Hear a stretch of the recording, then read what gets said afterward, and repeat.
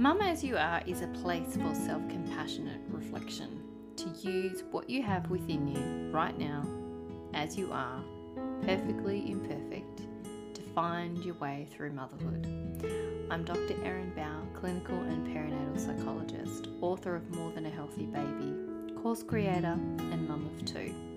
This is my second podcast. Welcome if you've followed me over from my birth trauma work. This current podcast offering is bite-sized, unfancy and unplanned. A roadmap for finding your way back to self-compassion and how to replace numbing and escapism with true, meaningful fun. I talk about motherhood as an identity and an institution, perinatal mental health and patriarchy, parental burnout and numbing. The core message is to practice the question, I wonder. Instead of judging ourselves and engaging in comparisonitis, we simply ask ourselves, I wonder. I wonder.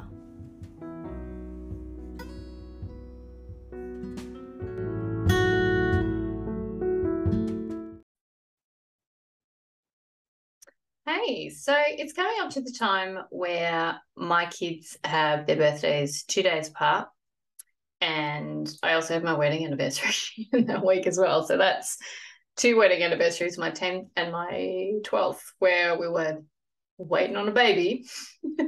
He didn't quite want to be born yet. But I thought, this is the week where I start thinking about back to their births and what tools helped and what I thought about it and all that kind of stuff. I've spent a lot of time talking and thinking about my births because I teach birth trauma. It's a big part of the work I've done, but this is a little bit different. So I thought it would be interesting, maybe fun, because someone was asking me about hypnobirthing recently, a client who's pregnant. And I thought, well, this is something I used to teach, right? So I used to teach hypnobirthing through Hypnobirthing Australia, through their program. And that was an easy kind of segue for me as a clinical psychologist because I trained in it. I couldn't just be that person who did it for myself. I wanted to actually train in it. And I thought, well, if it works for me and I try it out on myself as a guinea pig, then I will add that to my practice and help other people through it. And if it doesn't work, then, well, it doesn't work, whatever that means. But so I didn't just take it as a participant. I actually trained in it. And I taught that for a number of years, particularly after I just had my kids, when I wasn't quite ready to go back to psych work or other things yet. So that's kind of something I taught on the weekends mostly. And I loved it. And it was so much fun. I just kind of couldn't keep doing all the things and I couldn't keep working on weekends. So it's something that's sort of been part of my journey and talking about perinatal psychology and mental health.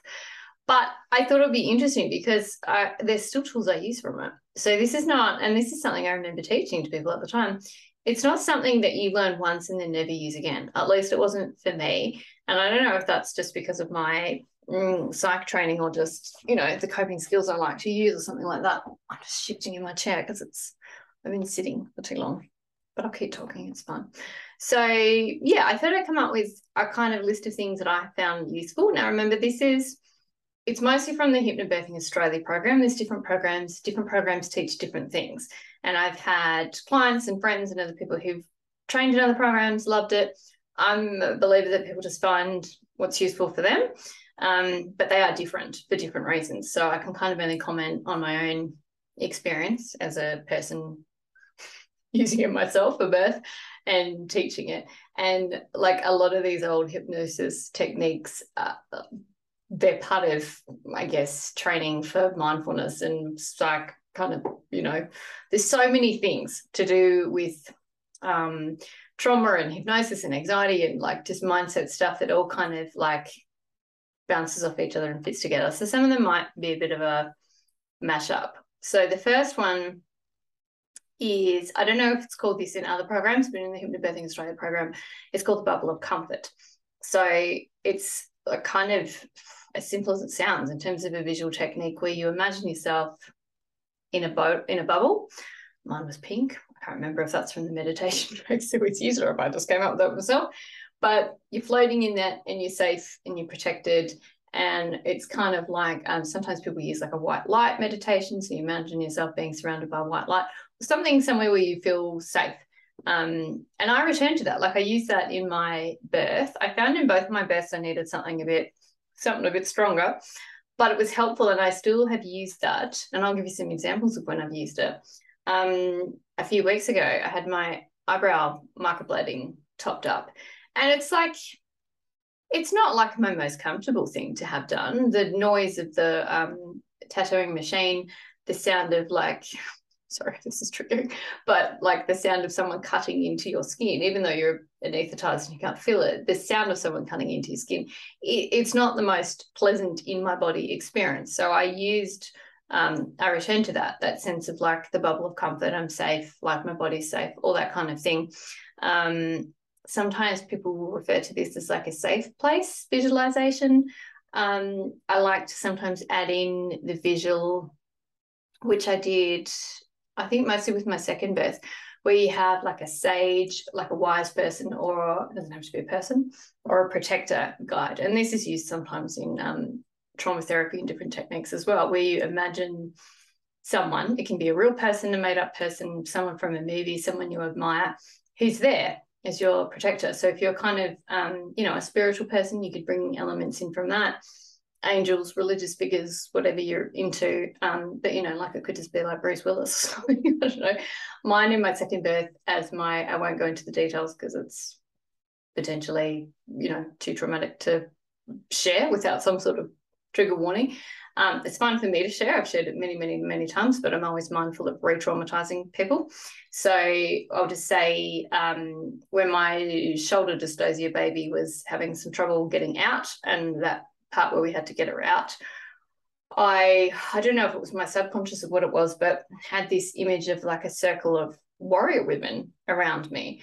And they were like, not people from this era that I ever recognized. They were like Vikings or something, which has been interesting for me because I have Scottish and Irish ancestry, but also as part of that, like an ancestry DNA test showed me that I've got quite a bit of Nordic as well. So there's Vikings in there somewhere, I swear. So I found that useful to imagine the bubble of comfort and also the protector guides around me. Another example I'll give you that I've mentioned in my first book, More Than a Healthy Baby, which is about birth trauma, coping with birth trauma.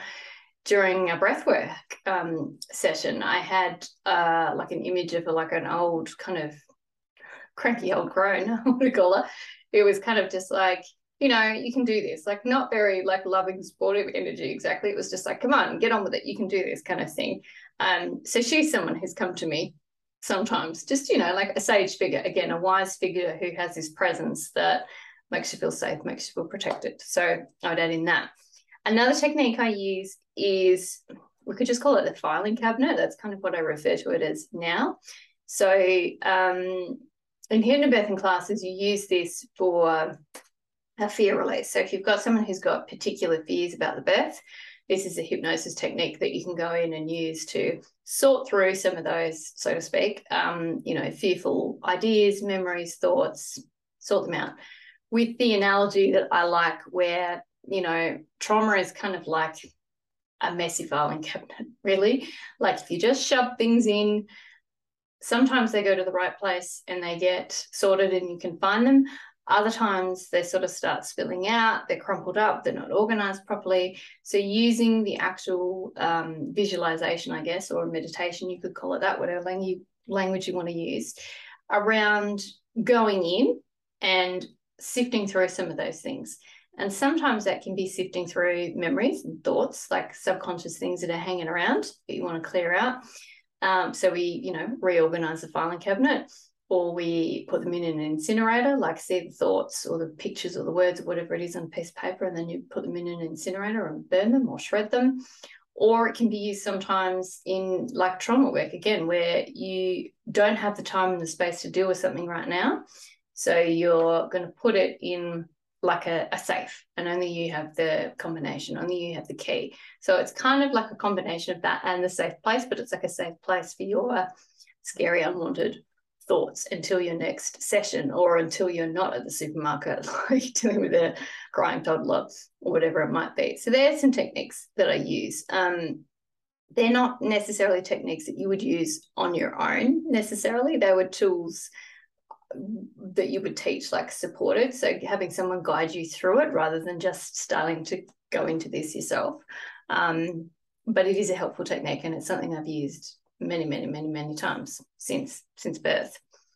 Anchoring with smell is another technique that I would say I learned from hypnobirthing. So I've always been a bit of a bloodhound with smell. I have a strong sense of smell. And I think after having children, it's even stronger. I don't know if that's a thing, but it seems like a thing for me. So I still use techniques that I learned there to ground myself and settle myself in birth. Now, they're not necessarily the same smells. There's not so much, clary sage oil and things like that. But knowing the oxytocin response, that kind of like connecting and bonding and calming response that happens when you pair the smell of the top of your child's head or the smell of your pet or your husband's old t-shirt or your partner's old bit of clothing lying around that doesn't like smell putrid, it just smells like them, and it's comforting. Like getting your own oxytocin bank topped up is a really helpful thing to do, and that's something I would recommend for anybody to use. Smell is the strongest association with memory that we have. So it's often the one that gets left out when we're talking about processing stress or anxiety or trauma or building connection, but oxytocin's pretty important. And if it's not for oxytocin, it's building in your adaptive, I suppose, bank of like pleasant memories. So I know, for example, like the smell of lemongrass will take me back to a holiday in Thailand where I felt relaxed and chilled and didn't have a care in the world. I'm sure I did, but it's a smell I've conditioned myself to. And breathing techniques, like I could go into this so much. I just want to see, I've made notes. What did I say specifically?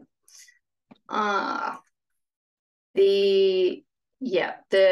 guess surge breaths is sometimes what they're called in hypnobirthing. So breathing specifically for contractions, there is a specific type of guided breathing to do with that. And that has been helpful because I guess if you've ever done hypnobirthing, a lot of the ways that people get you to practice is when you're in the bathroom and to learn the association of when you are feeling watched and there's no privacy, it's very difficult and sometimes painful to do what you need to do. So you need to feel relaxed, unwatched, and using like breathing, this concept of like breathing down, that's been helpful for managing other pain. Whenever I don't know, hurt myself, to remember not to like constrict and contract and tighten, but to actually do the opposite and kind of like let go and breathe down and breathe purposefully. Obviously, like this is a short segment. I can't talk you through all the breathing in it, but if it's something that you're interested in, I would say you will probably use this again with your own children as well when you're doing toilet training and all sorts of stuff. It's a very handy tool to learn different types of breathing for different things. So I've used that breathing, not just the relaxation breathing, but the controlled kind of breathing as well when I had laser eye surgery. So yeah, I was drugged up, but I mean, my vision before I had laser eye surgery was pretty bad. So I was in a situation where I couldn't see anything, and I had people saying, don't move, because you have to stay still. So that was like not a pleasant bodily experience. So what did I do? Use specific controlled breathing for that, which is partially what I learned in hypnobirthing, and also just techniques for like coming back into your body, which is a big part of trauma therapy and somatic experiencing. Sometimes they give you like something to squeeze, like just to kind of keep in your body and get rid of the tension because you're not supposed to move. So that was helpful.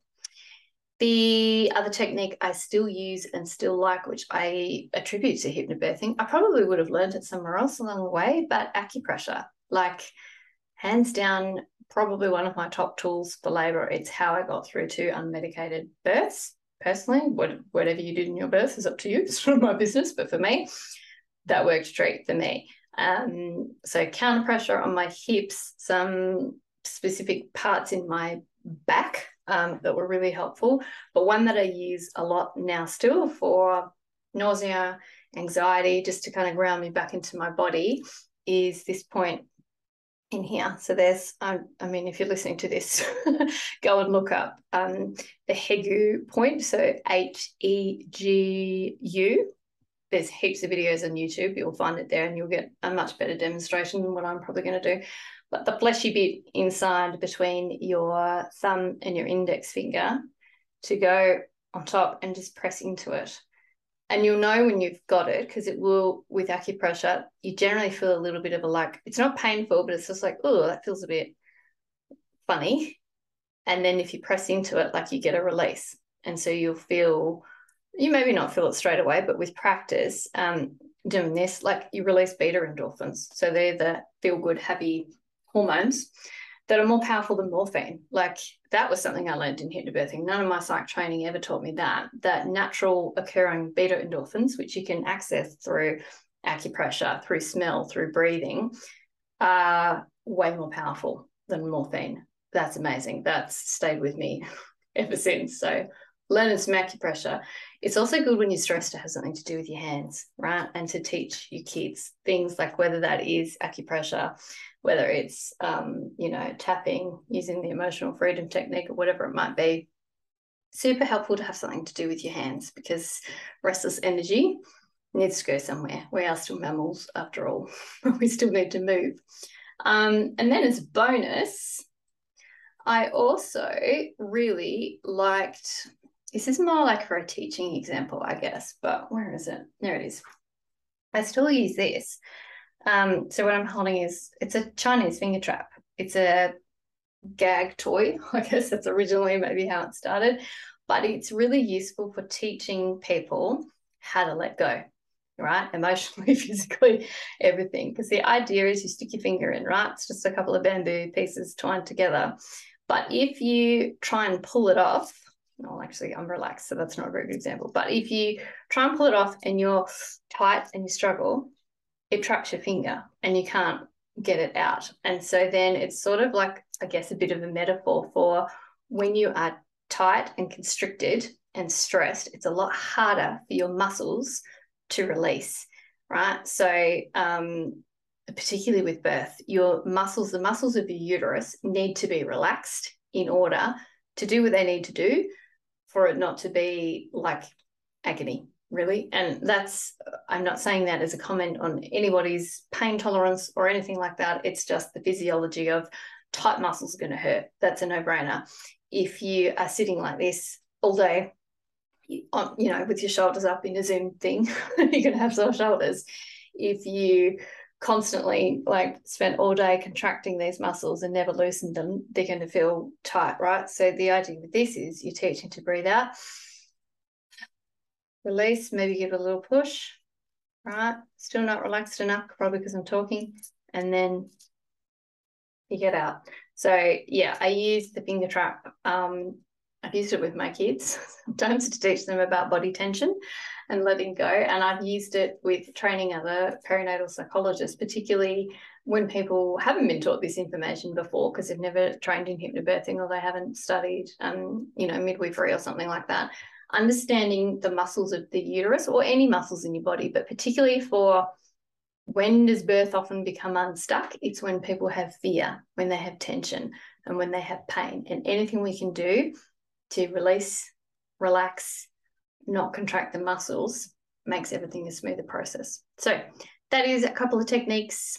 What is that? 5 techniques and a bonus that I still use from hypnobirthing. And my last hypnobirth was almost 5 years ago. So if you're considering whether it's a technique for you, I would say to consider just being mindful about which program you choose. They're not necessarily all the same. Everybody will find something that is right for them. I'm personally not a fan of stuff that gets people into their frontal lobe with counting and things like that too much.